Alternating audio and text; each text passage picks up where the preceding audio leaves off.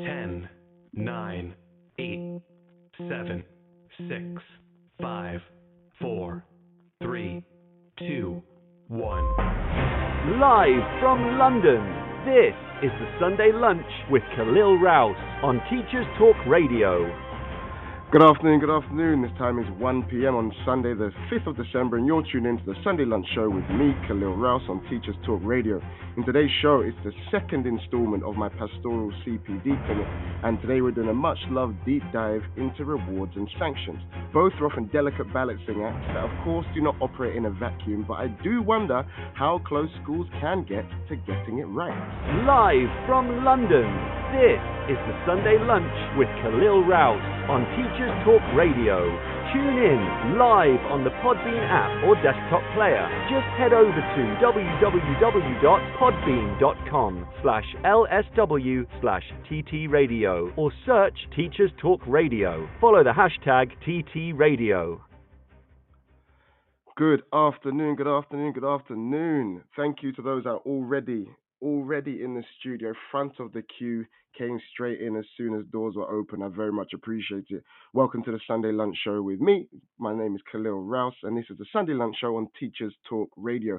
If you're a first-time listener and just stumbled into the studio, just give me a little message in the chat, 'cause I do wonder how many people just open Podbean, see that someone is saying something, and then just kind of jump into the studio. I rate people that do that. So just let me know. If you're a first-time listener, you've never listened to me before, it'd be good to know that you're here first and foremost, and also where you're listening from, if you're connected to teaching or the education sector in some way, and so on and so forth. As I've mentioned in today's show, this is what I've called the Pastoral CPD Clinic. Came up with it last week, pretty much, last week, and that was just because I kept tweeting about how I feel like there's just a gap in CPD for a pastoral issue, the softer side.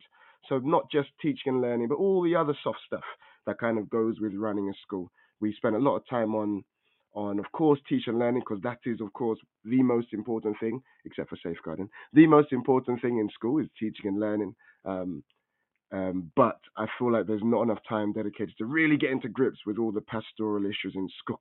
Wow, I just kind of coughed on nothing there. Pastoral issues in school. If you're wondering what my pastoral CPD clinic number 1 was, I did that last week, and you can find that on Podbean. You can also find that on Spotify, and you can find it on all your kind of podcasting platforms. You can head to ttradio.org/listen back. And if you just search for my name, or you search for pastoral, or you search for pastoral CPD, or something along those lines, I'm sure you'll find pastoral CPD clinic 1. The topic of which was building positive relationships with students, and also delved in a little bit into different ways of dealing with low-level disruption in the classroom and so on and so forth. Listen, I'm not an expert. I'm very opinionated and I'm very passionate about all this stuff, but I encourage debate. And I do encourage anyone to call in and grapple, call in and agree, call in and disagree, message and agree, message and disagree, because there's no right answer for every context. As they say, everything works somewhere, but not everything works somewhere, but not everything works everywhere. No, something works somewhere, but not everything works everywhere. Something like that. That's a worthwhile phrase in the pastoral world. Something will work somewhere, but not everything works everywhere. So there's always kind of peaks and troughs to this stuff. I would do wonder how your week has been. Let me know. I've seen people in the chat. I've got the old heads, the regulars. We've got Roger's History in the chat. TSCW's in the chat. Miss Cato STEM, shout out to you. I've also got Germ Johnson Insurance, very official, in the chat. PM Davis, nice to see you in the chat, and some other people as well. I do wonder how your week's gone. 2 weeks until Christmas doesn't seem right. I don't know why it feels. I feel like we've just broken up early. I'm assuming, let me know in the chat, I'm assuming most people are fortunate enough to break up on the 17th. Just let me know if that's you. If you are unfortunate enough to break up after the 17th, then share, and we can have a bit of sympathy for you. If you break up before the 17th, then no need to message into the chat. We don't need to see it. We don't need to see it. But I broke up on the 17th, so 2 weeks. It seems doable. It literally seems doable. Like you can just forward roll down December Hill into Christmas and just get through it. What has been a very, very busy and very difficult term for most. But isn't that always the case in teaching, I feel? But maybe this more than others. Why? I don't know. Maybe stuff to do with COVID, probably. But I do feel like um, it's just been tough. In my role, it's been tough. I feel like it's been the first year where I've actually thought about saying to my line manager, etc., like, this is actually quite tricky, or this is a bit overwhelming, or this is a bit, there's a lot going on here. And I don't feel like I had to do that before. So it's been a bit of an interesting experience for me. TSCW comes in and said 17th as well, although our sixth form finishes on the 16th. So you're not teaching on the 17th. That's a day. You might as well take a day. Take a day. I don't think they'll let you take a day. But not teaching on the last day sounds like the most ideal end to term. The most ideal end to term. Imagine just I trot in. You know that meme of the guy? I think it's a black guy going down the street, and he's a bit old school, wearing flared trousers, and he's strutting. And I'm currently doing the motion, but I'm off camera, so you obviously can't see me. But hopefully you guys know the meme I'm talking, or the GIF. Sorry, I should say. That's how I'd be going into work on the 17th if I knew I didn't have to teach a single lesson. That sounds ideal. I think I don't know what I'd do. I'll try to just get loads of stuff done, but then probably think, I'll fall into that standard trap of I'll just get it done in the Christmas holiday. And then I don't know about you guys, but I think for the last 10 years, I have planned to get things done at the start of the Christmas holiday before things take off, before the festivities kick in, because I say to myself, once the festivities kick in, I won't want to do any work. And then what happens? The days roll by, and then it gets to like Christmas Eve, and you're thinking, it's Christmas Eve. It's Christmas Eve next tomorrow, and then before you know it, it's Christmas Eve, and then it's Christmas. So you run out of time. So I don't know about you lot. I don't know if I'm going to be doing work over Christmas. I feel like I need to a little bit. I feel like I just got to get my stuff together. There's so many things that are just on the kind of long-term, medium-term to-do list that I just haven't been able to get done because of the hustle and bustle of the school term, that I just need a day or two just dedicated with no kids knocking at my door, no staff knocking at my door, no lessons to teach, should just be able to dedicate just sorting out stuff. But hasn't happened for ages. So first time for everything. First time for everything. Let me know how your week has been. Mine, you ask? My end of the week was a strange one. Very strange one. Just seen PM Davis in the chat saying, afternoon, week spent isolated at my folks in Ireland after COVID struck. Sorry to hear it. Due home on Wednesday. I hope you're feeling okay, PM Davis 77. I'm going to full username you. I hope you're feeling okay. Shame to hear about COVID. Quick question, PM Davis. Was it Omicron? And if it was, how did they let you know? And do you know? What's the situation these days if you unfortunately test positive for COVID? Do they say you've got COVID, #Omicron? How does it work? Because it's a genuine question, and I'm making light of the situation. But, I know who you are, Pastoral Pete. We've interacted a little bit on Twitter, so thank you for joining the show. I hope you're going to get involved. You've got pastoral in your name, so I've got high expectations. Just one part of the rewards, and high expectations comes hand in hand in the rewards and sanctions, just to say. But I've got high expectations. Thanks for joining, Pastoral Pete. I'm just going to call you Pete, probably. My end of the week was a weird one. So I had we had the SLT night out on a Thursday, and no, I can hear people in the background thinking, is he going to talk about it? No, of course not. I'm not going to talk about it in detail. But I had that on Thursday, and then I had a course on Friday that meant I worked from home on Friday, and that just threw everything out of kilter, like off kilter. My whole end of the week was just a weird end. I didn't really know what was going on. I tweeted about it saying I don't really know what day of the week it is now because I was out on a Thursday. That's weird. And I didn't go, inverted commas, into work on the Friday. So it just felt strange. When it got to that day after the course, I didn't really know what day it was. It felt like a Sunday, also felt a bit like a Friday. Didn't really know what was going on. But that happened. If you're wondering what course it was the MPQSL. I started that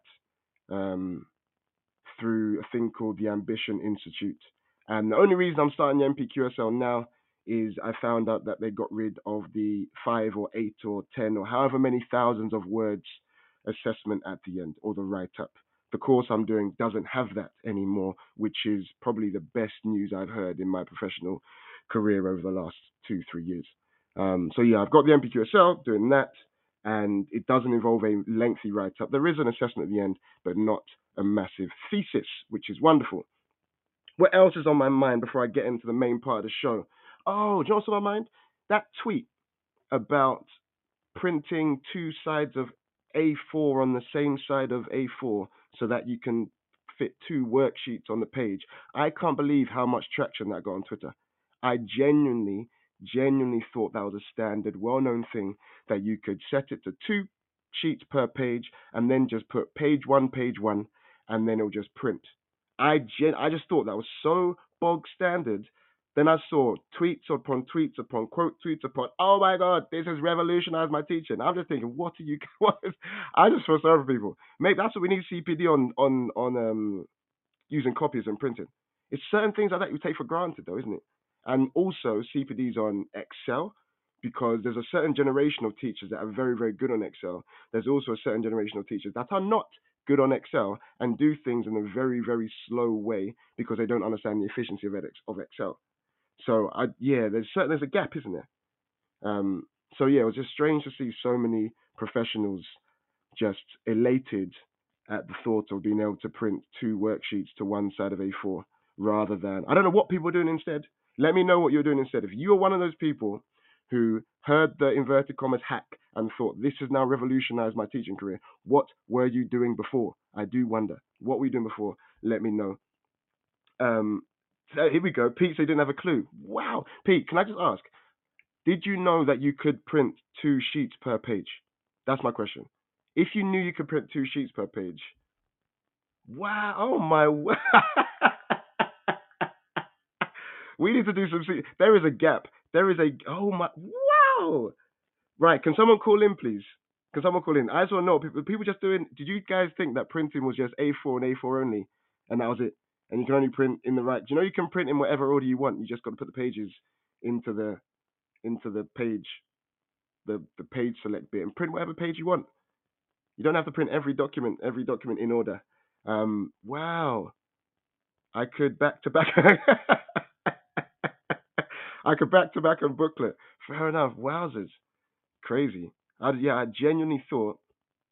Right. So what people are saying is we've got TSCW saying they also didn't know that you could print two to a page and then also make it the same page by just repeating the page number. So if you're wondering what I'm talking about, if you only have a one-page worksheet and you want to not waste paper, because it doesn't need to be an A4 worksheet, you can go into your printer settings on Word or whatever it is, and then you can select how many pages you want per sheet, and you can make it 2, you can make it 4, you can make it 6, and then in order to just keep it, to double it up, you just say page 1, page 1.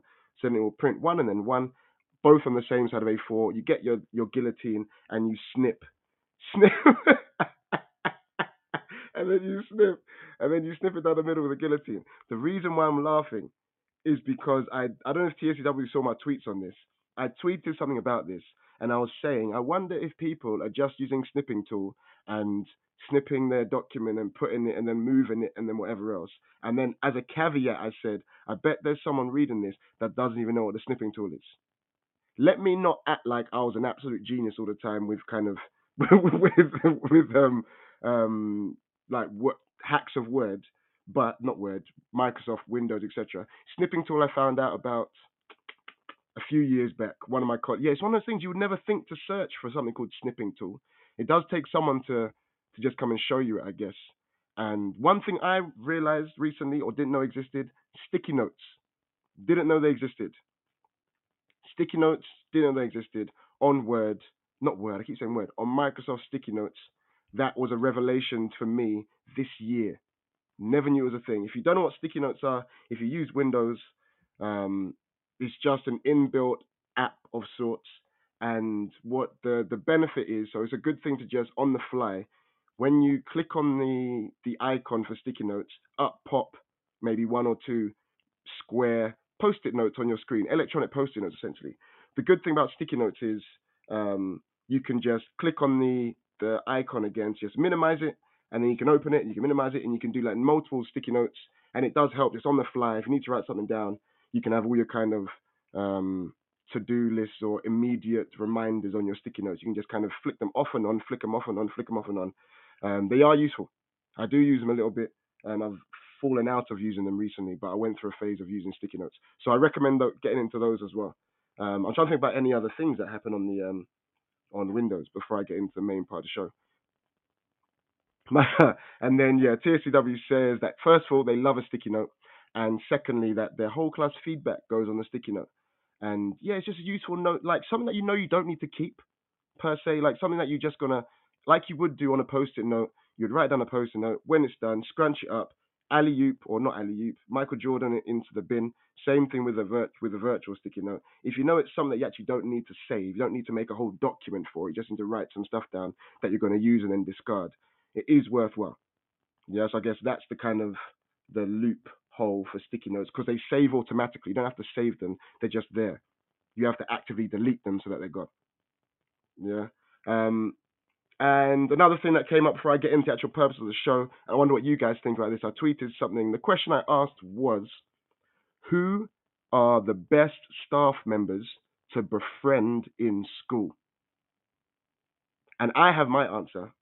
And I'm talking about not teachers, I'm talking about all adults that are staff in school. If you think tactically, who would you want to be on very, very good terms with in order to make your time at school as positive as possible? And I said, Pete, so you saw that.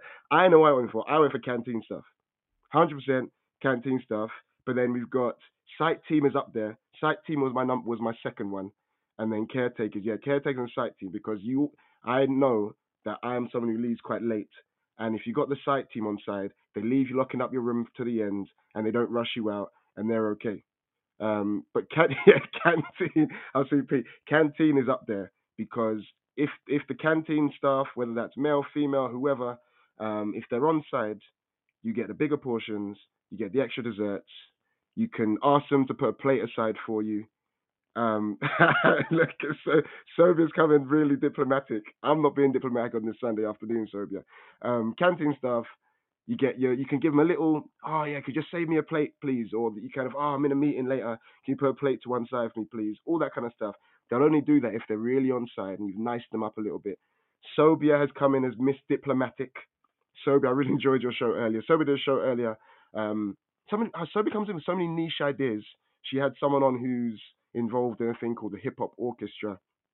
And they end up talking about hip hop music and grime and rap, and it's how you can kind of intertwine that with classical and stigma attached to different types of music and so on and so forth, and how it can affect kids in school. Really deep conversation about quite a niche topic. And yeah, it just hooked me in. It hooked me in, and I was just getting into it, talking about grime and rap and the impact that it can have on young people and so on and so forth. But Sobia said in the chat, she needs to be on good terms with everyone. Don't think tactically. Leadership is service to all. Just for the record, saying that I'm on good terms, I'm not saying I'm on bad terms with anyone, but I'm just saying, who do you want that nice rapport with, that little nice rapport that just really, really, I'm not saying that I'm not going to be friendly with everyone. I'm a leader of the school. I get all that. But if you had to choose someone to tactically befriend in order to just make your day a little sweeter, I think it'll be the site team or the canteen staff. Just gonna say that. Just saying it. Sobia, you can be the diplomatic one of us. I'm gonna be the non-diplomatic one. Right. It's about time to get into rewards and sanctions. So I'm gonna run the intro one more time and then let's get into this. I feel like I've done a Graham Collum. Shout out to Graham Collum. He's known for having a topic of a show and then taking a long time to get into it because he just goes off on numerous tangents, and I love it. I feel like I've done a Graham Collum. So I've just paid homage to Graham Collum today by going off on a tangent of my own before getting into the main event. Live from London, this is the Sunday Lunch with Khalil Rouse on Teachers Talk Radio. Good afternoon again. It is now 1:19 on Sunday the 5th of December, and you're tuned in to the Sunday Lunch Show with me, Khalil Rouse, on Teachers Talk Radio. In today's show, it's the second installment of my pastoral CPD clinic, and we're going to do a much-loved deep dive into rewards and sanctions. Both are often delicate balancing acts that, of course, do not operate in a vacuum, but I do wonder how close schools can get to getting it right. Live from London, this is the Sunday Lunch with Khalil Rouse on Teachers Talk Radio. Tune in live on the Podbean app or desktop player. Just head over to www.podbean.com/LSW/TT Radio or search Teachers Talk Radio. Follow the hashtag TT Radio. Right, let's get into it. Rewards and sanctions. And on in the spirit of positive framing, let's start with rewards. And we need to get some interaction here. It's only me, no scheduled guests. You know how I like to do it sometimes. If you had control over a whole school rewards system that you could build from scratch, because I know we often go into schools where the reward systems are already there, and then maybe we have to tweak them. But what kind of? I know I'm not asking for the minutia of it, but what would be the elements that you would try to put in place or to implement in order to make the reward system, first of all, rewarding, but also one thing that I think we need to also make sure to think about when we're doing reward systems is not undermining the value of intrinsic motivation. And of course, intrinsic motivation comes from numerous kind of um, influences rather than just the what happens at home. You've got the culture of the school. Some kids just have more not natural. Some kids have just been brought up to be more intrinsically motivated without any external intervention whatsoever. But not every student's like that. So in an ideal world, surely we would want kids to be intrinsically motivated, and that comes from the school culture, the ethos, the vision, the everything else. But if we just focus on the extrinsic stuff, if you could create one, or maybe you've got one in your school that you actually think has value, just share it in the chat so we can see what people are doing. I'll share what my school does, and I'm not saying, of course, like this is the elixir of life. Action hero teachers you've not been in the studio for a while, Mr. Carl Poupé. Welcome. It's a pleasure to have you here. You've just come at the right time. So I'll talk about what my school does with rewards and also what I've experienced. And it'll be worth seeing what you guys are experiencing, what the pitfalls are, what you found to be good, what are the ones that you found to be shoddy, and so on and so forth. So do you know what? Let me start with a previous school. And they tried to do something that I think it had weight, it just never got off the ground. And what they used to use was a thing called class charts. And class charts is, I think some of you in the platform have probably used it before. It's just an all-encompassing kind of pastoral-ish, not even network system. And class charts was used in a way where you could electronically put on positive points and also negative points on a kind of net balance scale. You can have positive, negative scores go up and down, up and down. And what one of my good friends at the time tried to create essentially was not just points for point's sake, 'cause I think that's pointless. That's a lot of points. Not just, you don't accrue points for point's sake, but he attached a more tangible element to it. And that always becomes a bit interesting when you put something tangible on rewards for school children, I think, because we don't want to fall into the trap of rewarding students with like how am I gonna describe it? Of course, not expensive, but tangible rewards for like going to school and doing the right thing. Okay, cool, but you should want to go to school and do the right thing because it's the right thing to do first and foremost. And I don't think I think you always need to strike a balance between making sure if you are going to give something tangible, then it shouldn't. How am I going to phrase this?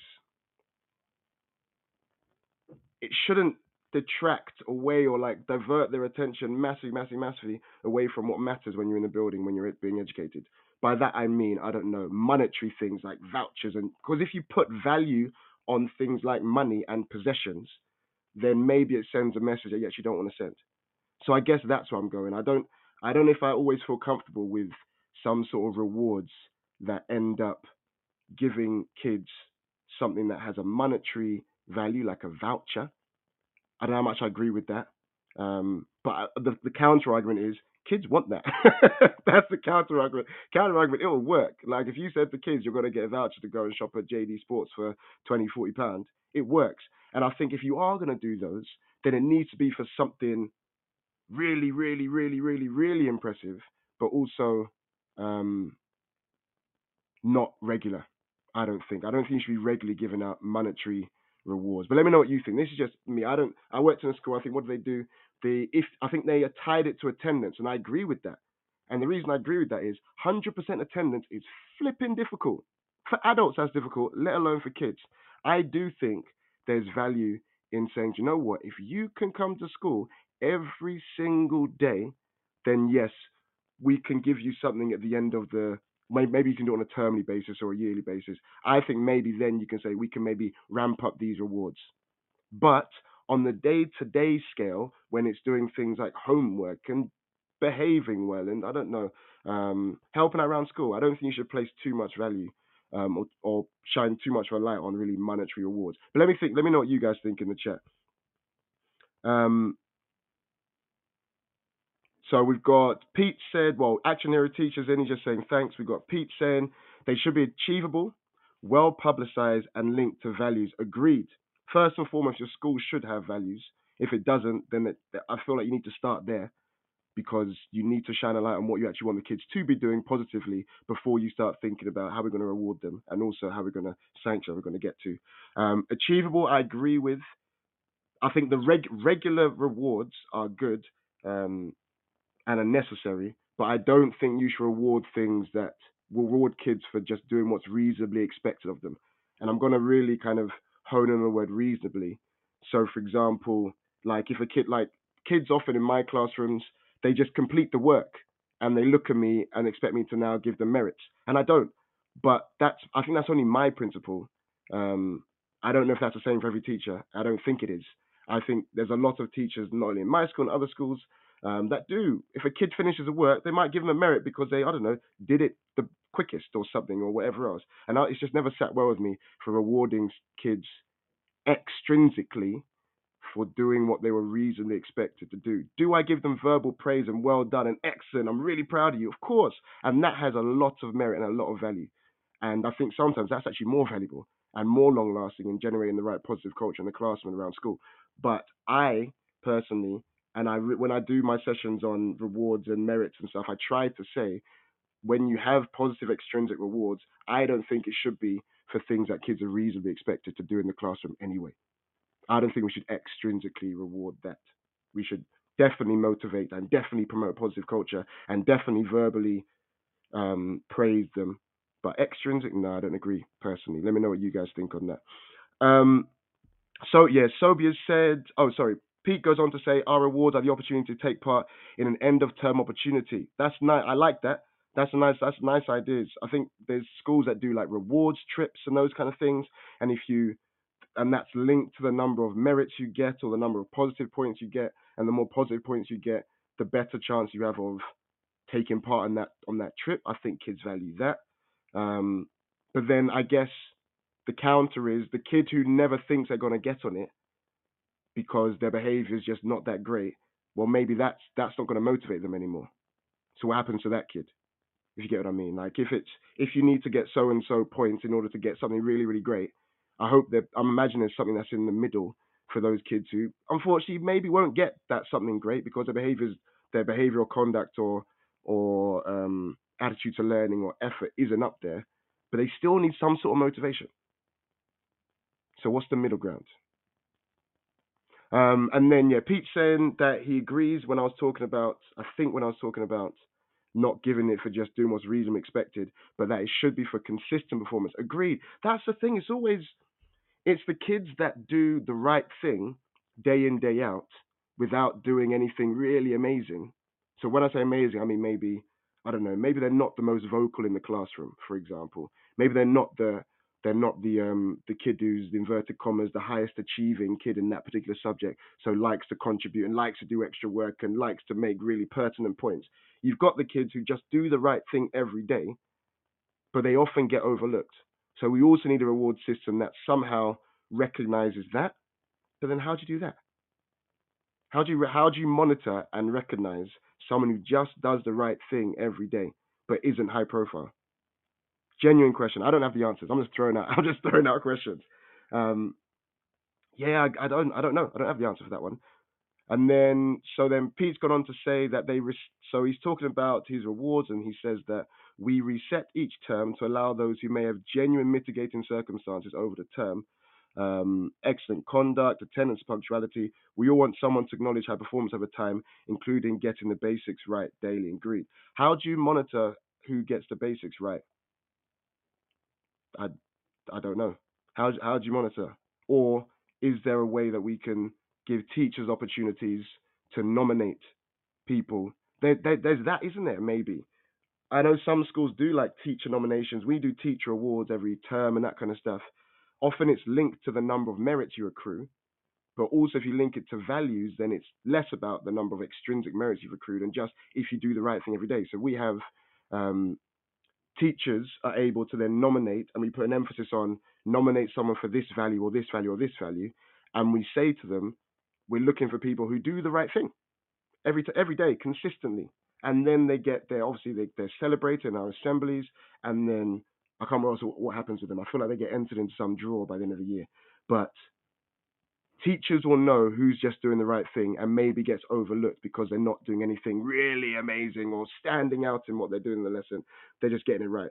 So I guess you need to give in your award system an opportunity for teachers to shout those guys out as well. And I use guys in the kind of gender spanning sense, but I should say those kids as well. So Pete's gone on to say that he tweeted the other day about reasonable adjustments for those who have genuine barriers. Agreed. I think I've worked in schools where they've created new, they've adjusted behaviors, both positive and negative, so both rewards and sanctions. They've adjusted them for pupils with special educational needs and disabilities who success just looks different for them, doesn't it? Yeah, success looks different, and then they get rewarded maybe in a slightly different way or have certain privileges or something else, because if they struggle with their attention, or they struggle with some sort of access to the work, or they struggle with, I don't know, they could struggle with their mobility or whatever else, then if they're able to focus for, 5 minutes, in relative terms, that's a massive, massive success, and maybe that is beyond what's reasonably expected. So then surely we should also have some sort of system that recognizes that. It may have to be slightly different, but as Pete's saying, it is important to, and when we get onto sanctions, in the same way, sanctions can't be a one-size-fits-all either. You can't have the same sanction approach for every kid. You've got to have reasonable adjustments for kids that struggle with their own self-discipline for genuine reasons. So we'll get onto sanctions later. Sobia's talking about postcards, positive phone calls. Agreed. But can I be really cynical, Sobi? And correct me if I'm wrong. I don't think teachers do them enough. I don't think I've been in a school where there's a culture of teachers doing them enough, and I'm myself included. And I just don't think there's a culture of it. I've not worked in a school yet where I feel like teachers take the time consistently to make contact with home for positive reasons. I've not worked in school to that extent.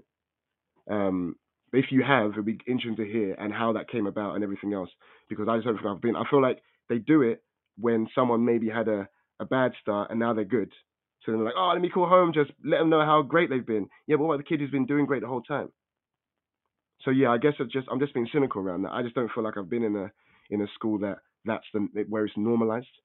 Most contact with parents and teachers about behavior or conduct in lessons is negative. But yeah, how do you normalize that? How do you create a culture of that?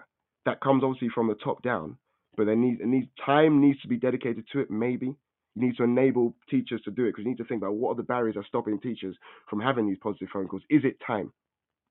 If it's time, then how do we as leaders, if I'm talking from a leadership perspective, create an environment where if we think it's that important, then we should be able to dedicate time to it and give teachers the time to do it, rather than just saying, you should try to do some positive phone calls.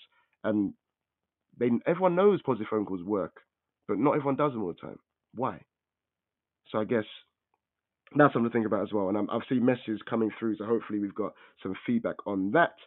Wow, yep, there's a lot. This is good, we're getting there. So we've got Pete has come back in, and he says, stars of the week, half-termly celebration, assemblies, achievement points, all build a picture backed up by 10 minutes. I think, definitely half-termly celebrations using the data from the half-term is powerful. Achievement assemblies on a regular basis, powerful. Just creates the right atmosphere. Celebrating the success in turn makes those that maybe aren't getting it right at least know what's expected of them, and you shine a light on those doing it right. But more so than you obviously no one wants to shine a light on people doing it wrong. But yeah, assemblies and achievements very, very powerful. And as Pete's gone on to say, it's a fine balancing act between keeping the bar of expectations high and recognizing those varying perceptions of success. Agreed, because it's that situation where you have the high expectations of everyone, but just some pupils need more support getting there, and some pupils need more adjustments made or more help to get there, and adjustments made when they don't reach it. But you should have the same expectation. Your expectation shouldn't lower because a child has either SEND or some sort of behavioral, medically diagnosed behavioral issues. But they just need more support, more adjustments made, whether that's timeouts, whether that's support in the classroom, whether that's a different behavior system, whether that's different things like that. And that should apply to rewards as well. And Sober's come back in and said, instead of phone calls, try texting. It works. I don't know if you're talking to me specifically. But yeah, texts work. And again, I just don't know. Why is there a...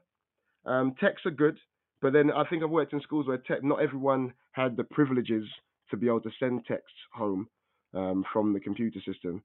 But again, I just don't know. Maybe it's me. Maybe I can only speak from the experiences that I have had and I have seen. I just don't feel like there's a culture in a lot of schools. And again, I've not worked in many schools. I'm only going from what I've seen, where teachers, where the whole school culture is, right, it's, I don't know, Thursday evening or Friday evening, let me call home for all the kids I've done really well this week. I've not worked in a school where it's like that across the board. I've worked in schools where there are numerous teachers that do that because it's important to them, and they make the time for themselves. But I don't feel like I've worked in a school where it's a kind of top-down mandated, or not mandated, encouraged, like fervently encouraged. But again, I can only speak from my own experiences, which is why you guys are here, because you can tell me what you've experienced. Miss Cato STEM has come in and said that she specifically picks students who've done well in the lessons and calls home to tell their parents. Is that every single week, and is it consistent, is my question.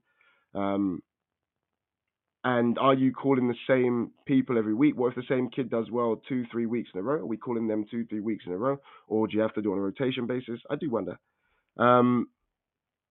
Then we've got, Sober says she texts home for things. It does save time. Agreed. I send a lot of texts. But I think in my role, in my previous roles as the head of year and everything else, a lot of my text conversations haven't been the most positive because of the nature of the job. But I'm an advocate for it, and I know it's positive.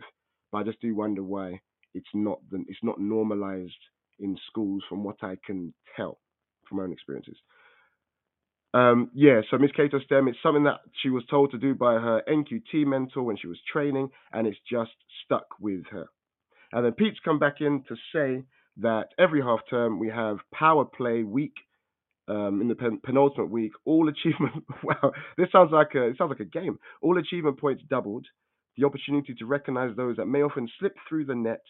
Following the last week of half term by recognition week, calls, postcards, assemblies, termly trips, 2 weeks each half term, where we shine a light on the positivity and catch those staff who don't do it systematically. Many do, but these 2 weeks get people to do it. Nice. I think that's saying recognition week. So I think when I was talking about earlier, saying that if it's important to the school, then there should be time dedicated to it, to shine a light on it, as opposed to just, you guys should be making positive contact home. If it's really important, time should be dedicated to it to really raise its profile. And it sounds like in Pete's school, they've definitely raised the profile of praise. And I do wonder, I'm assuming, therefore, that I'm asking whether this has had how much of a positive impact has this had on the climate for learning and everything else. That comes from a lot of data crunching, and I don't expect you to give me the numbers and the stats and the percentages. But yeah, it sounds like your school does shine a light on positivity much more than most, maybe. But the termly trips, I know obviously pre-COVID, I imagine that used to go on. I wonder how that's when that starts up again. And yeah, I like the fact you have 2 weeks each half term, shining a light on the positivity. And it would help for someone like me, who doesn't do it systematically, to have 2 weeks where it's like, guys, this is recognition week kind of thing. This is where you need to dedicate time to recognizing those kids that just got it right. That would make someone like me think, right, let me just pause what I've got in my other kind of spheres of work and focus on this now, because it must be important, because they've given us a week to do it kind of thing. They've called it something. And I think just naming it does have an impact massively. Indeed, so I'm just going to come to that, Sobia. So Ms. Cater Sem says, I don't call home every week. I usually pick one student from each class every half term. Last half term, I focused on homework effort, and this half term, I focused on the best books.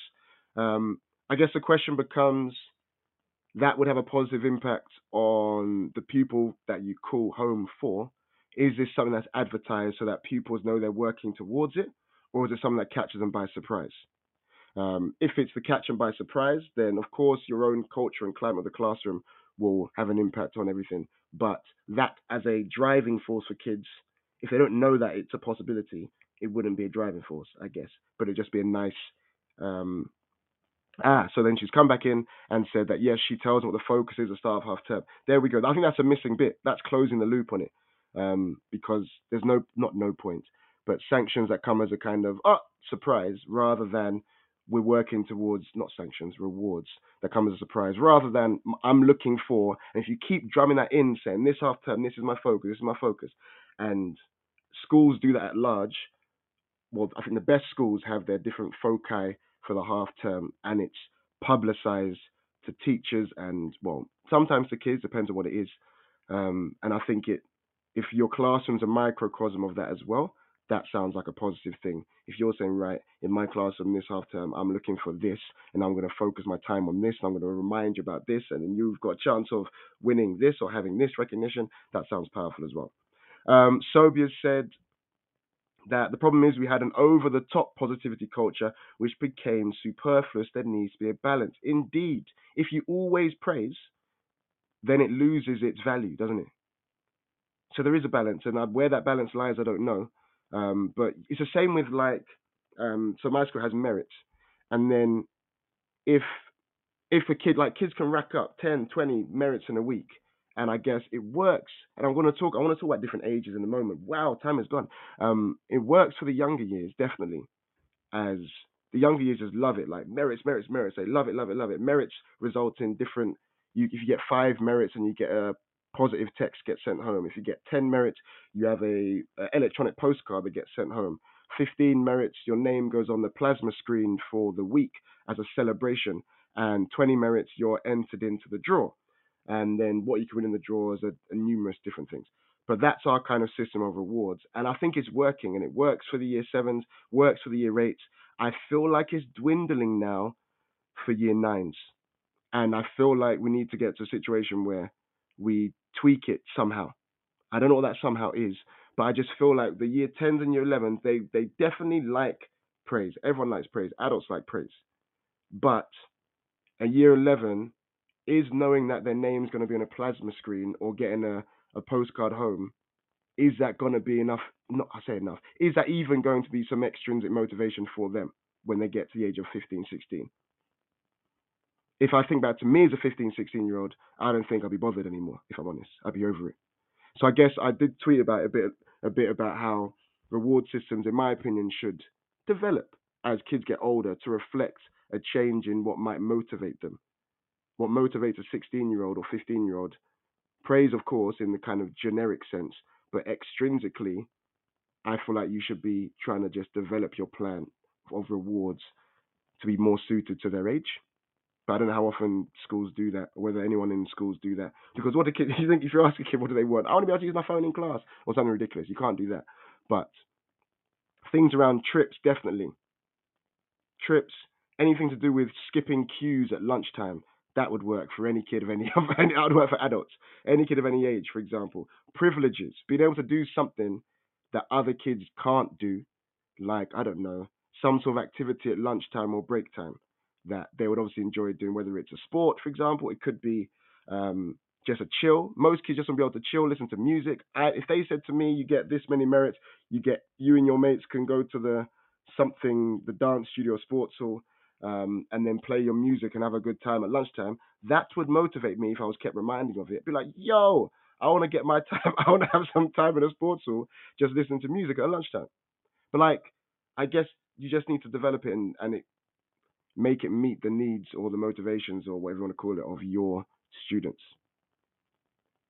Yeah, a lot of discussion there. And then Pete's come back in just to kind of round off the rewards part. Pete said that their reward to sanction ratio is 9-1. So they back it up with high visibility of leaders to support wider climate. Interesting. Aim is to visit every lesson, every period over time, which has led to a decrease in incidents of disruption. Not perfect, but getting there. also helps to keep staff a bit more positive end of the term as energy levels drop. Yeah, I haven't got enough time to delve into visibility of leaders, but I do love the fact that you're trying to do so if you got, I'm assuming you got someone that's potentially on call or on supervising duty, whatever you want to call it, and when they're on that duty, they act. It's a proactive duty where you go around every single classroom. I'm assuming you've got 2 or 3 or however many on there. Is worthwhile. I think teachers value that. Visible SLT is something that non-SLT really value. I've known that from when I was a non-SLT to when I am now an SLT. I know that visibility is huge because we're a team and you can't just be hiding away in your office. And then Pete's come back in. Pete, it sounds like your school has got a lot to share on the positive, rewarding front, and they're saying that they're trialing some golden tickets on lesson visits worth 5 achievement points and a pass to dodge the lunch queue for exceptional performance. Whoever's in, I'm assuming, this sounds like this has been some of these have been your brainchild, Pete. Because the way that they're just firing off, I feel like you knew this session was coming. You saw the tweets about the show, and you thought, right, this is an opportunity to just share what you're doing in your school. So hopefully anyone that's listening back to the show or listening live can think of different ways of being a bit creative. So Pete said, golden tickets on lesson visits, a bit like Charlie in the Chocolate Factory. It sounds like you get your golden ticket. It means it bumps up, it's like a boost to your achievement points, and you can then dodge the lunch queue, and that's for exceptional performance in the classroom. I love that. A lunch queue skip pass that's more regular, and if kids knew that it was for exceptional performance, might push some on, or if it could be a surprise thing, who knows? And my bread and butter, love it. Right, that was a lot about rewards, and thank you everyone for your contributions and everything else. On the other side, that was pretty much half of the show. What I do want to mention actually is go on Twitter. I got a response from one of our former Teachers Talk Radio hosts. Shout out to Kyle. And Kyle kind of mentioned someone on Twitter called Tom Rush. And shout out to Tom Rush if you're listening, probably not.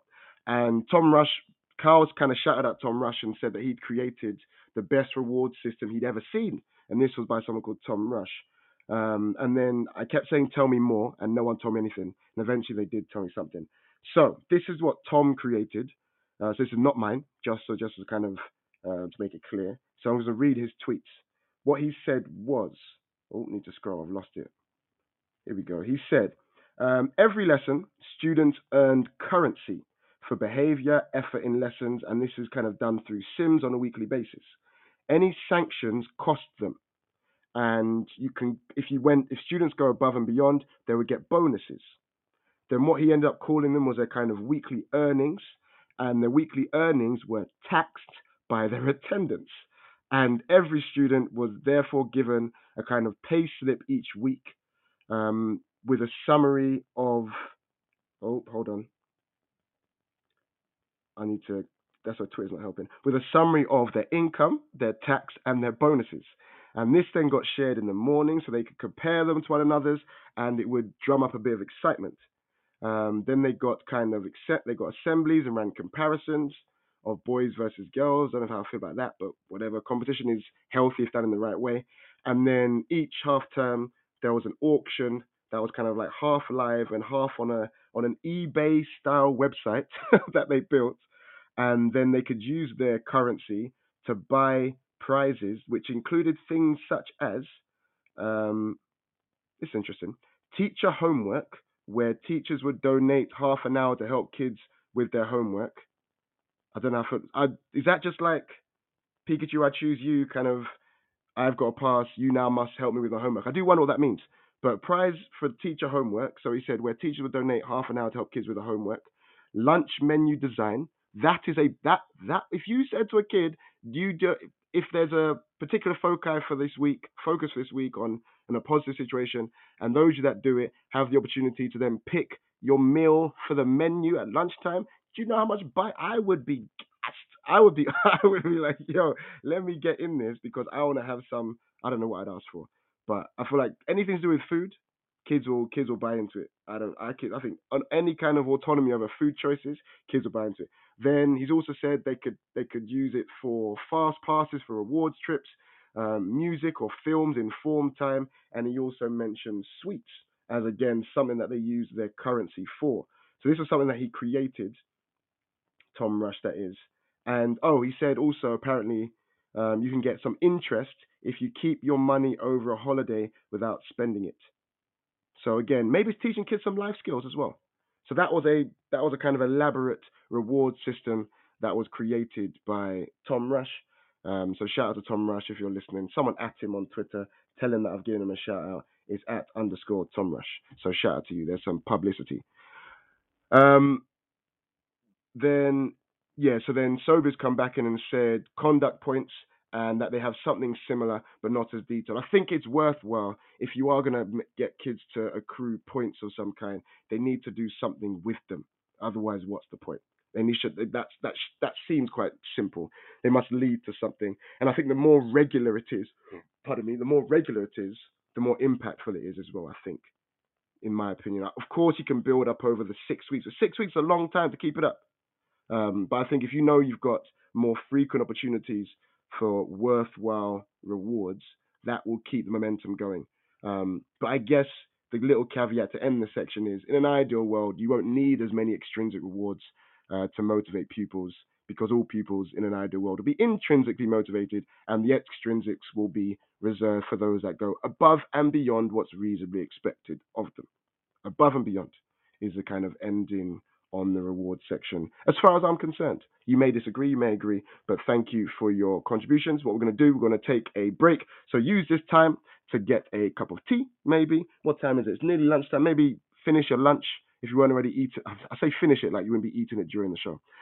Get yourself a drink if you weren't doing that already. Take a little break. It's the news. And we're going to hear from our sponsors. On the other side of this, we're going to go to the negative side of the school life, and we're going to talk about sanctions, what works, what doesn't work, schools getting it right, will we ever get sanctions right, and everything else. We'll discuss that in about 5 minutes. Need support with your phonics teaching? Did you know Oxford University Press now has 3 DFE validated programs to help you? Read Write Inc Phonics, Floppy's Phonics, and the brand new Essential Letters and Sounds. Essential Letters and Sounds will get all your children reading well, quickly, using phonics books you may already have in your classroom. Developed by the Knowledge Schools Trust English Hub, it's affordable, easy to use, and makes teaching phonics with letters and sounds more effective. Whatever your school's phonics needs, Oxford has the solution. To find out more and receive support from your expert local educational consultant, visit oxfordprimary.com/phonics. This is Teachers Talk Radio, and this is Teachers Talk Radio News.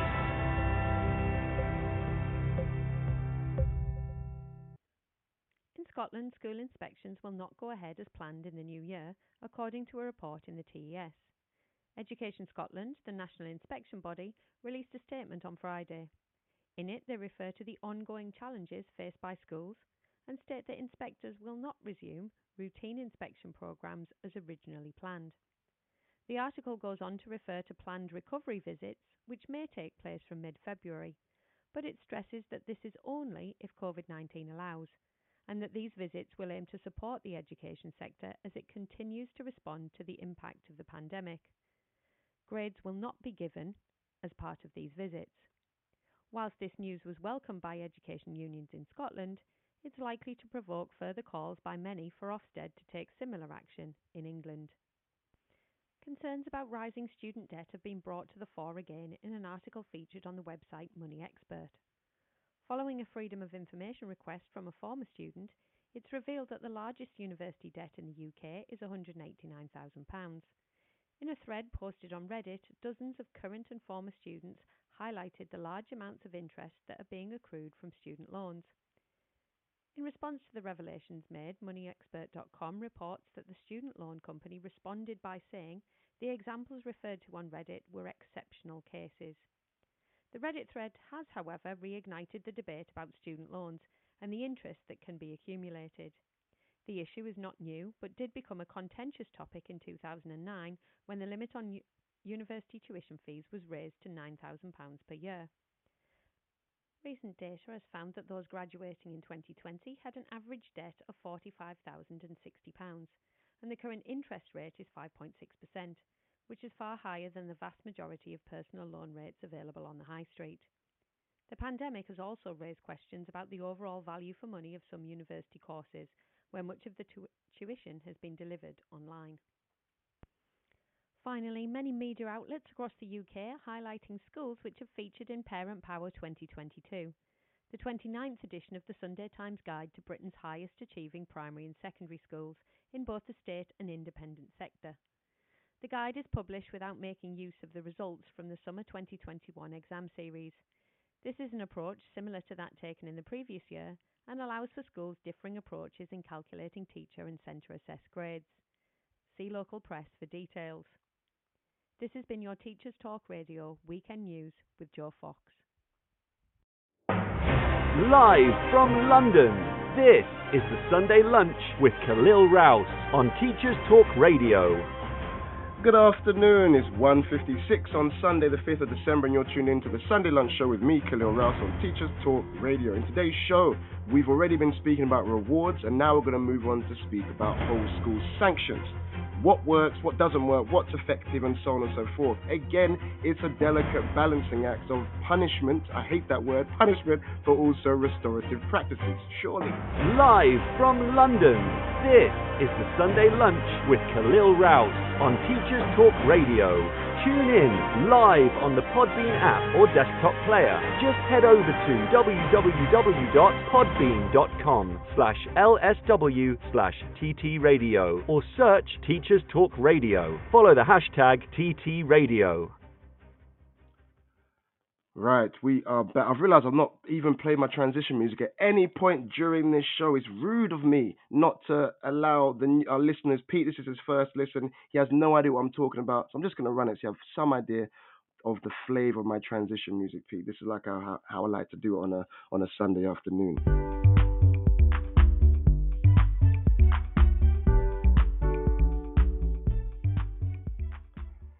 I definitely talked it up more than it was worth. I don't know what you were expecting, but yeah, it was a bit of an anticlimax, I imagine. Smooth. Yeah, cheers.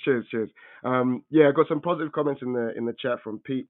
Energy is definitely a word I agree with. I do like to try and bring some energy on a Sunday afternoon for this show and just into life, because energetic things are fun. Right, let's talk about sanctions now. This is where you guys come in, because you guys, as a collective, have worked in, of course, loads of more schools than me. I've experienced some interesting approaches to sanctions, and the one that I've got at the moment in my school is novel, as in, yeah, it's a novel approach to sanctioning, and I do like it, and I'm going to talk about it, but I'm also going to start by speaking about what I've experienced in previous schools. Let me know what you've experienced, maybe like the worst sanction system you've experienced, but also the best, and what the features of it were. And one thing that I think is really important when we start talking about sanctions is, as far as I'm concerned, sanctions should be the last resort after you've tried to do everything, well, I say everything that's reasonable in your power to get the child to do the right thing. I'm a massive proponent of all the kind of interventions, whether it's the non-verbals, whether it's the positive reinforcement, whether it's the anonymous corrections, all this kind of stuff. A massive proponent of doing everything you can in your toolkit to try and get that child or that young person to do the right thing, to the point where if you eventually have to go down the sanction route, it's almost with a kind of apologetic, I'm sorry, I have to go, I'm left with no other option. And I think what that approach also, first of all, helps to build and maintain positive relationships, because I think that the young person will realize that you've actually tried to get them to do the right thing, and you hoped they would do the right thing, whether it's, I don't know, stop calling out, or I don't know, just talk off-topic conversations, for example, all these different kind of things. And also, as one kind of thing to also state, is the best behavior management is excellent teaching. Just to caveat that in as well, just so anyone listening who is potentially new to the profession, the best behavior management is excellent planning, excellent delivery, and excellent teaching. And I say excellent, I just mean well thought out and well delivered. You don't need to be an excellent outstanding, hate that word, excellent classroom practitioner in order to have good behavior management and not need to use sanctions. But you do, that is the first way to deter the need for sanctions in the classroom, is to plan well. Anyways, on the topic of sanctions then, I worked in a school where they introduced, there was a lot of issues with low-level disruption in the classrooms. So what they decided to do was essentially to, from what I remember, to introduce a kind of sport-inspired yellow card, red card system. And what it meant was, and the most controversial bit of it was, let's say period 1, so first lesson of the day, the kid might have had a mare, to the point where, let's give the teacher the benefit of the doubt. Let's say the teacher tried all their different interventions, positive reinforcement, planned well, but the kid just had a mare for whatever reason, and they got their yellow card or their red card. If they got a red card, it would mean that they were now out of all lessons for the rest of the day. All lessons for the rest of the day, like they were just out. No chance of getting back in. Like it was done. It was over. That was their day done. They had to be taken to. They were collected, and then they were taken to the dining hall or whatever you want to call it. I think it was the main hall actually, and they just stayed there. And this wasn't internal exclusion. Let me just make this really clear. And this wasn't for really it could have been done for not really major things. So it wasn't like, I don't know, a fight in the classroom or swearing at a teacher or like absolute in-your-face defiance, abhorrent defiance. It wasn't for that. It could have been just for mid to low level disruption of a lesson. And the theory behind it, of course, was, well, if the kids disrupt one lesson, then they're going to go and disrupt another one. So we need to get them out of this one. And then at least the next lesson could benefit from them not being there. As you can imagine, you guys probably hearing it are probably thinking about the pros and the cons. There were many cons.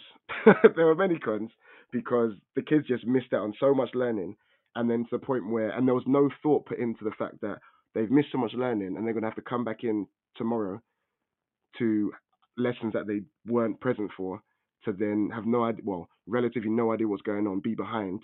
And then if the teacher's not making a conscious effort to catch them up or spending time with them, then they're just going to disturb the lesson again. So the loop just kept happening for some of the low to mid-level disruptive students. So that's something I worked in. Let me know. And I just didn't like it. It didn't sit well with me. I didn't like it. And also it wasn't clear what behavior would result in the kind of red to yellow card thing. It was quite subjective. It was just like warnings. And it was just, if you've given your third warning, rather than it being a detention, it was, you're out for the rest of the day, mate. Sorry. So yeah, that was one that I experienced in the previous school that it just didn't sit well. I don't think I ever gave a child a red, because I don't think they ever got to a point where I thought this has been so disruptive and you're having such a nightmare that you're just going to ruin the day of everyone else. I never thought it got to that point. But other teachers did, and they used it. And I feel like some teachers would use it in a kind of, and yeah, listen, teachers are human. And I feel like some teachers, if they're having a bad day for whatever reason, could potentially use it as a way of, if a kid's really ticked them off, they just use it disingenuously, I think is the word I'm looking for, which is a shame. But not every teacher, of course, but it did set that up. And then I've worked in schools where, and this became a massive bugbear of mine, where detentions were not centralized. I'm assuming in this day and age that most schools have now realized that centralized detentions are the way to go. But I'm very conscious of the fact that maybe people listening in the room that work in schools where they're still not doing centralized detentions. I'm a massive proponent of them. I think when they have their cons, but the pros of centralized detention systems surely outstrip the cons, and definitely I think they massively outweigh the pros and cons of teacher-led detentions, is what I'm going to say. I think the argument, as far as I'm concerned, is one of the main things that's really important you need to communicate to kids and young people, that if they fail to meet expectations in a classroom, they've failed to meet the expectations of the school. They haven't failed to meet the expectations of the teacher. Then I guess the point is, if it has been just the expectation of the teacher, then there's a question about consistency across the school. So of course that needs to be in place before you start. There's no point having a sanction system but sanction systems are being built on sand if there's still not consistency of expectation in the classroom. And then if a kid fails to meet the expectations of teacher A, then they should have failed to meet the expectations of teacher B, C, D, and E. Therefore, your detention isn't one with that teacher. It's a school detention because you've failed to meet our expectations that you have bought into because of our values and culture, blah, blah, blah.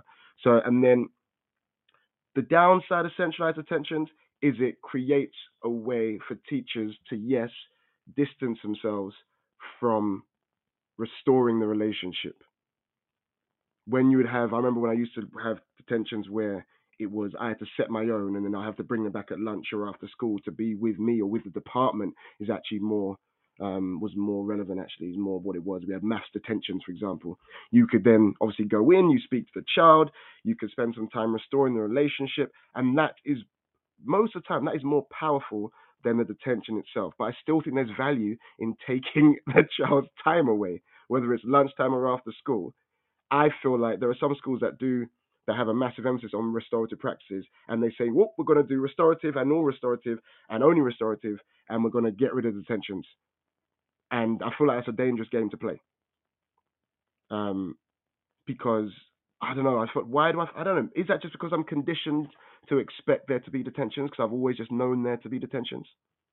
Or is it because there should be a tangible negative consequence for negative behavior? All the time? Probably not, but I think there should be some sort of consequence. And the two can go hand in hand. I think the best systems will make time or will have a kind of nice balance of punitive sanctions but restorative conversations. Does that need to happen every single time? No. But I think it's worthwhile school leaders and middle leaders and everything else establishing a culture where teachers are encouraged. I'm not going to go as far as expected, but I think encouraged and encouraged to go and have the conversations with a pupil that may have had a bad time in the lesson. Doesn't need to be 15 minutes long, it could be 5, and then having a positive restorative conversation that's not just another telling off, but it's actually a looking forward conversation to say, right, what are we going to do? What are you going to do? And what am I going to do? What are we going to do? Because we're a team here. What are we going to do to make sure next lesson is more positive? That's the framing. But for that to happen, teachers need to understand the science behind it and be trained in it. It's all well and good saying, right, we need all staff to therefore have restorative conversations with their kids when they've messed about or had a bad lesson. And then if you don't actually create consistency in how staff are dealing with it, then it's going to undermine the whole process, because then kids will have one experience of restorative conversation that's a negative one, and maybe one that's positive, and then another negative, and they'll lose faith in the system. So I think that's sanction for sanction's sake with no follow-up is pretty pointless. And it's always the kind of, you would do it when it's a big thing. If it's like a big fight or a big disruption in the classroom, you would definitely arrange a sit down with the kid or the parent or both or the form tutor. You would do it. But then, do we create opportunities in school for the kid who had a mildly disruptive lesson just to try and think, right, what happened there? Let's unpick it. Was it that you didn't get the work? Was it that you were genuinely just in a silly mood? What could you have done differently? What could we have done differently? What could I have done differently? And that's me speaking as a teacher. But then what stands in the way of that? Time, again, surely. And yeah, it needs to be a cultural thing, doesn't it? It needs to be ingrained. It needs to be top down. It needs to be, but there needs to be the science of it, and there needs to be buy-in from staff to understand why it's not just to tick a box. There's a genuine reason why it's more beneficial to have restorative conversations in tandem with sanctions, in my opinion, not instead of, I think in tandem with, because you should, in the same way if a child misbehaves at home and you're a parent, if they're aware that the consequences exist, you should follow through with them so that, yes, you have the conversations, but also they realize they have a deterrent. Yeah, having a restorative conversation doesn't sound like a deterrent to me. But yeah, there's been some messages in the chat. So let's see, that was me rambling on for a little bit. Pete's come back in and saying PPA planning can be as much about talking to students away from their own classroom and a different mental space than immediate aftermath of an incident. Agreed.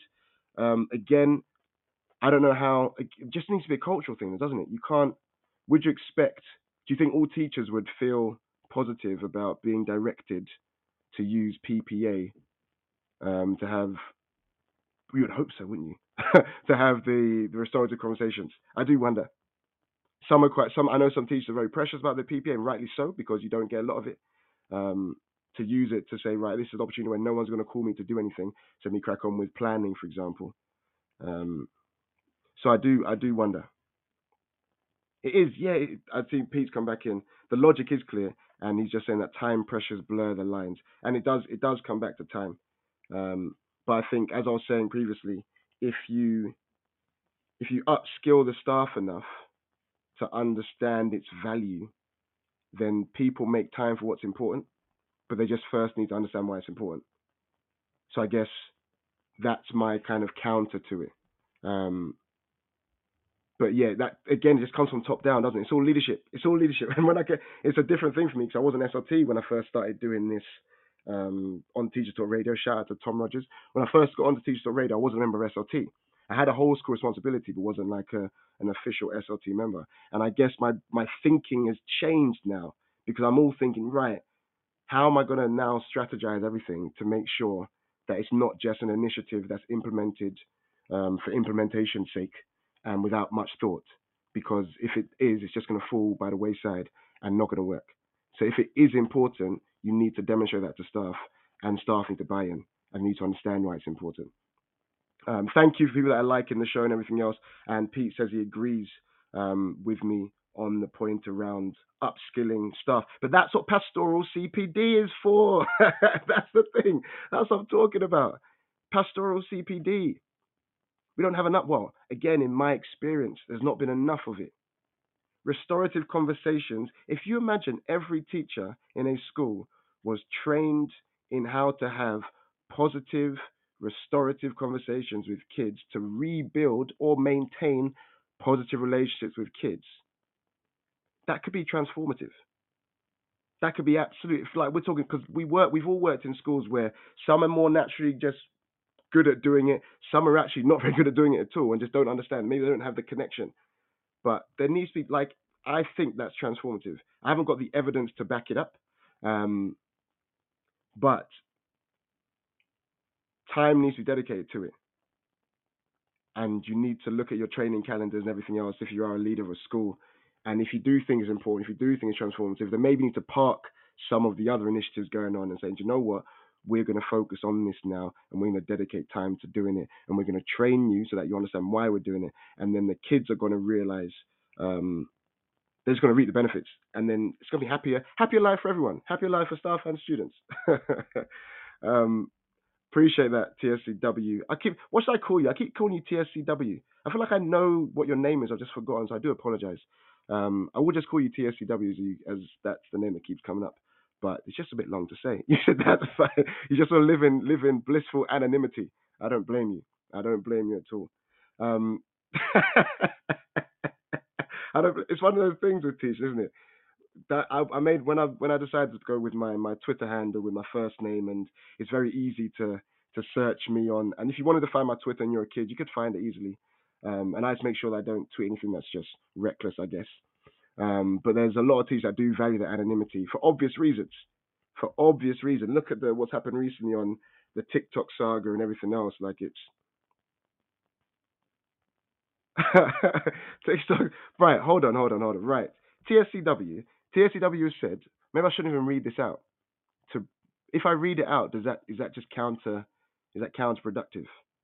What I will say to you is, it's surely you're able to speak about your experiences in a way that obviously doesn't let us know what school or whatever else. But if you haven't got long, like the clock is ticking, we've got 15 minutes, if that. So I just want to hear. I think you should even call in. If I'm honest, TSCW should call in. If you call in, then I don't no. Then it's just immortalized forevermore on Spotify actually. But maybe I don't know if we got any voice changes. No, we don't have any voice changes. I haven't got any idea for you, but I think if you've got a lot to say on the topic, type in. Do you know when you have those when on the news when they have the interviews with someone who doesn't want to be named and they're just all they're in the shadows. I know their voice is changing. I think we could do that for you. If I could talk to Tom Rogers, if we could get that, talk to Podbean and see if Podbean can add that in. Because from what I gather, Twitter, what's it called? Twitter Spaces has. I see. Twitter Spaces has a way to change voices. So we could maybe see if Podbean does. And TSCW has said, my school's in a special category, especially for this. So I'm assuming around culture, climate, behavior, and so on and so forth. It's a listen, what's the fix? It's because obviously the standard fix is change the leadership. And then that can work, of course. But that alone is not going to do anything because kids get into so many habits and their behaviors become so habitual that just a change of leadership won't do it. And I guess it's just stripping everything back. But I think there's a school that I know of in West London, and then it was really struggling behavior wise, and then it got taken over by a multi-academy trust who had a very strong reputation for instilling really kind of disciplined routines for conduct and everything else.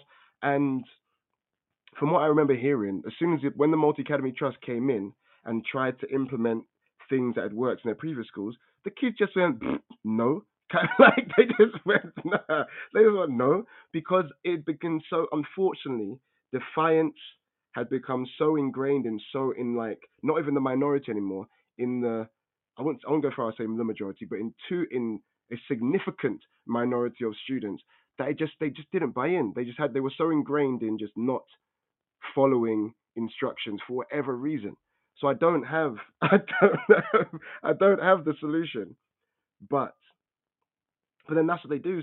That's the kind of the cynical view of multi-academy trust is they come in, they get inverted commas, they get rid of the bad kids, and then they build from there because they say, well, we need to build it from the ground up. But you've got some really, really defiant ones. We can't even. They're too defiant. They're too defiant for us. Let's get rid of those. That's the warped impression. I say warped. I think it does happen, and I've heard of it happening. But that's what some multi-academy trusts do when they take over schools that are that aren't doing so well. And Pete, thank you. Just seen Pete saying, "Have a great Sunday, guys. I know you got to go. Go enjoy your dinner. Tell Mum we say hi. Let us know what she made. If it's gravy, make sure you have lashings and lashings of gravy. There's no Sunday dinner without lashings and lashings of gravy. So thank you for tuning in, Pete. Really appreciate it. And hope you tune in again. I'm on every week, and we'll talk about pastoral things. I think you need to be a guest as well, Pete. We need to hook that up, and we can talk about something that's pertinent to the pastoral world. And yeah, TSCW's come back on the talk about multi-academy trust and said they build a sync school in the local area by default. Yeah. I don't know has anyone worked or known of a school that has been really transformative in terms of culture was completely wrong, behavior was completely wrong, issues, everything else, but then they managed, obviously over time. And I just wonder what the trick, what was and not even the secret, what happened. I do wonder. Like, I just don't know enough. I don't read enough on the news front to be aware of all these transformative journeys. And I hope it wasn't just getting rid of the bad kids, for example. So I do. Yeah, that's it. It's rebranding, isn't it? It is rebranding, and that's just surface level. This rebranding is surface level, but yeah, I get what you mean. It's something, and as cynical as it sounds for me, if you don't, when a school, well, I was going to say when a school is first established, no, clearly not, but it's something that I know a school I used to work with they realized they had an issue with their year groups conduct. So what they tried to do was they said, you know what, we're not going to be able to have a transformative impact on our years 9, 10, 11s, but the incoming year 7s won't know any different, kind of thing. So what they tried to do, and I laugh about it, and it's harsh to laugh about it. I don't mean to laugh about it, because it was a good, I get why they would have tried this, because it's better than trying to do it with every year group. What they tried to do was implement certain norms with the incoming year 7s that were different to what everyone else was doing. So, for example, I don't know, lineup, for example, I think something they organized, they said, right, all year 7s now need to do lineup. while the rest of the school wasn't doing line up. But then anyone with a bit of forethought and has worked in a school should have, in their leadership meetings, and this is me thinking, I'd have been like, good idea, but they're gonna just see other kids doing stuff and then just be influenced by it. So I get it, but as you can imagine, it didn't work. They just canned it, they pulled it because it wasn't working. So, and it is one of those things, like, I don't want to say, oh, if you don't get it right from the ground up, then you're not going to get it right at all. But you've got to set out with you've got to set the stall out from the start. So how do you change? What is the trick? If you've got a school that's got a culture ingrained of low-level disruption, defiance, and so on, what is it? I don't know. Sobia said that she worked as supply in a school who did establish from ground up, and they started from behavior first. Yeah, indeed. Well, culture in it. That's it. Culture, values, ethos. I say it's in tandem with behavior, but behavior is guided by principles. You behave because you buy into whatever we're trying to achieve as a school and what we want you to achieve as an individual as well. So you need to get the buy-in, and then you say, right, well, if you agree with what we're trying to achieve, then these are the norms of the way you behave, whether it's in the courtyard or the playground, going to lessons, at the start of lessons, end of lessons, and then you keep that consistent. So I guess maybe, I don't know, for example, if you've got a school that has issues with low-level disruption across the board, maybe you create a norm of, I don't know, silent starts to lesson. I don't know. Something that, I've just gone for that because it's familiar to me. Something that is manageable, it's doable. It's not like a whole scale, it's not like a massive change to all lessons, but maybe it's something where we say, right, hold it. We know as teacher professionals that the start of a lesson can often cascade and define how the rest of the lesson goes. But also stuff that happens on the corridor can define what happens, what goes on in your classroom. So I don't know, when you take over, there's no point doing a whole scale rebrand of everything at once, because then there's too many things to focus on, and the teachers just get overwhelmed and get lost in all the new systems. And then rather than implementing lots of things well, they implement lots of things really badly. So surely you'd rather that they implemented a few things well, and you focus on getting that right. If it is beginnings to lessons, then you have to establish the norms, explain to the kids why it's happening, and then explain to them what will happen if you don't meet those expectations. And then it's just about consistency and monitoring and revamping if it's not working, and rethinking it and remodeling it the whole time. I don't know. This is me just freestyling, thinking about a problem, what I'd do if I was suddenly parachuted in to try and deal with a school that had issues around consistent low-level disruption across the board. I do wonder. Thanks everyone that's liking the show. We've not got long, got about 7 minutes to go. I end up talking about, I'm not even talking about sanctions anymore. I had so many articles open that I wanted to speak about. And one of them, so I got this from seced.co.uk. So I shouted out SecEd last week because I've stumbled across it. I stumbled across their Twitter as well recently, and I've just been very impressed with their articles. And I've got in touch with one of the people that is the author of one of the articles, and of course I've invited him to be on one of my shows just so we can talk about stuff. And then they're just talking about, they have a category, well, not category, they've got an article around behavior management, and they talk about rewards and sanctions, and they say, broadly speaking, behavior management strategies fall into 3 categories. See if you agree. Category 1 is preventative, which schools need to have strategies that prevent misbehavior from occurring, which includes being clear about what is expected of pupils and what will happen if those expectations are not met. That's vital. What's the point in having sanctions if you're not clear on what you want kids to do? What's the point? You're just going to be sanctioned until the cows come home. So again, if you've got a school that's struggling with their behavior, can you collaborate with the students and the staff to establish some manageable norms around the school, and then consequences of what will happen if the norms are not met? But it needs to not be an overwhelming number of norms, because otherwise it's pointless. You end up doing a lot of things really poorly.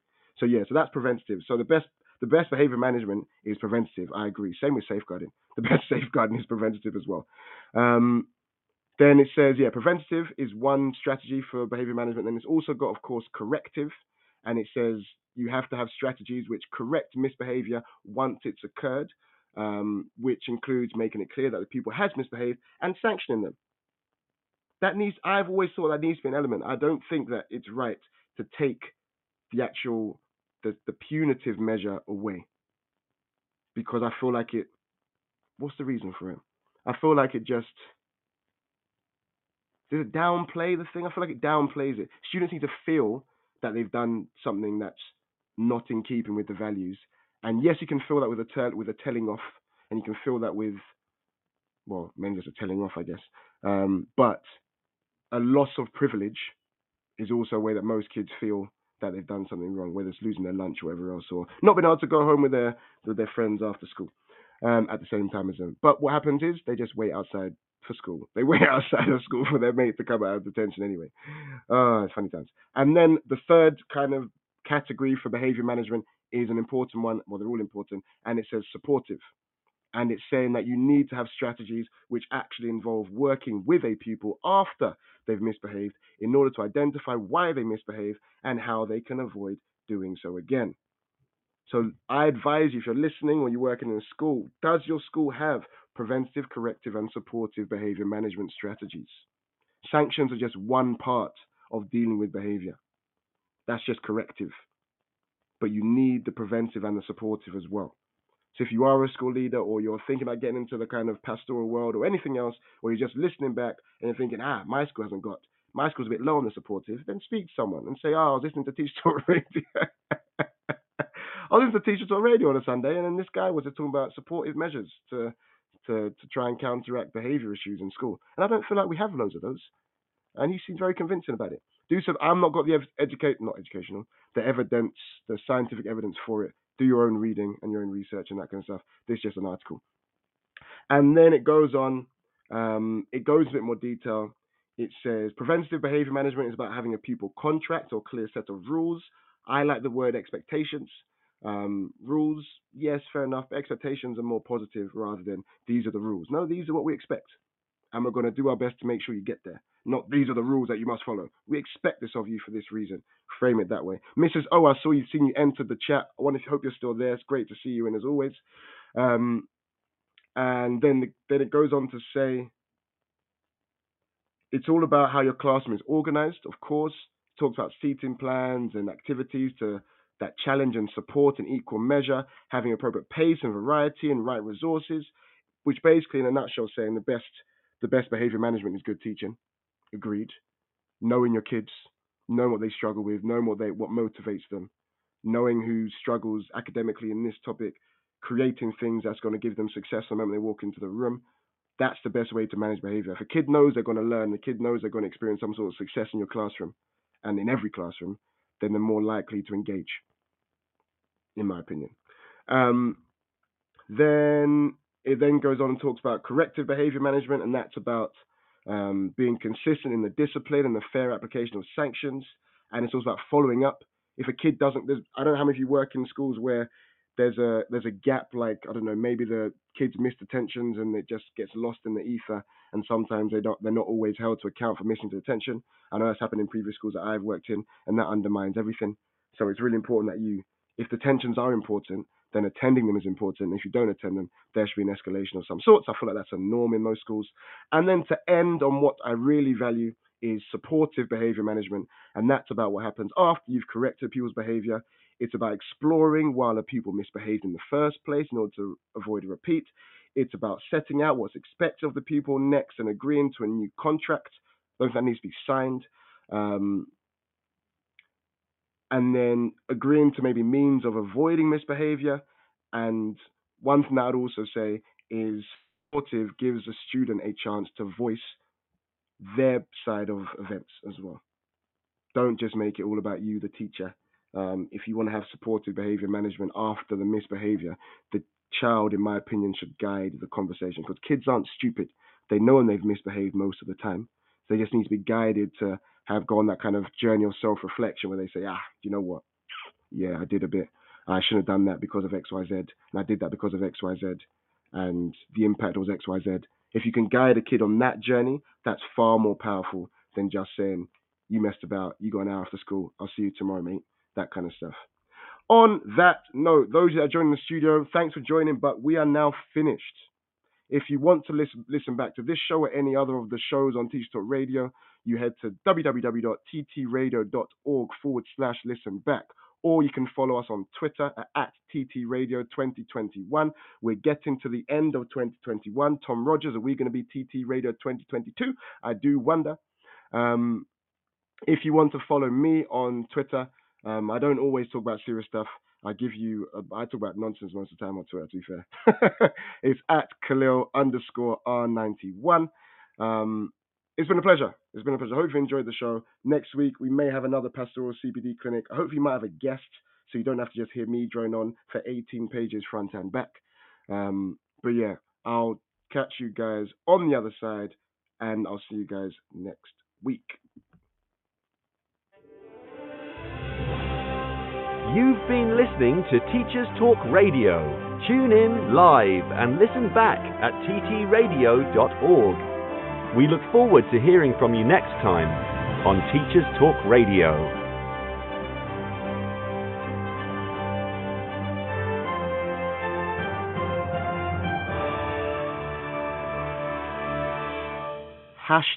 #PastoralCPD on Twitter. I'm using it. We're going to take over the world. #PastoralCPD on Twitter. Get at me if you have any ideas for different shows about pastoral issues. Be more than happy to hear from you. Have a great rest of your Sunday, guys. Adios.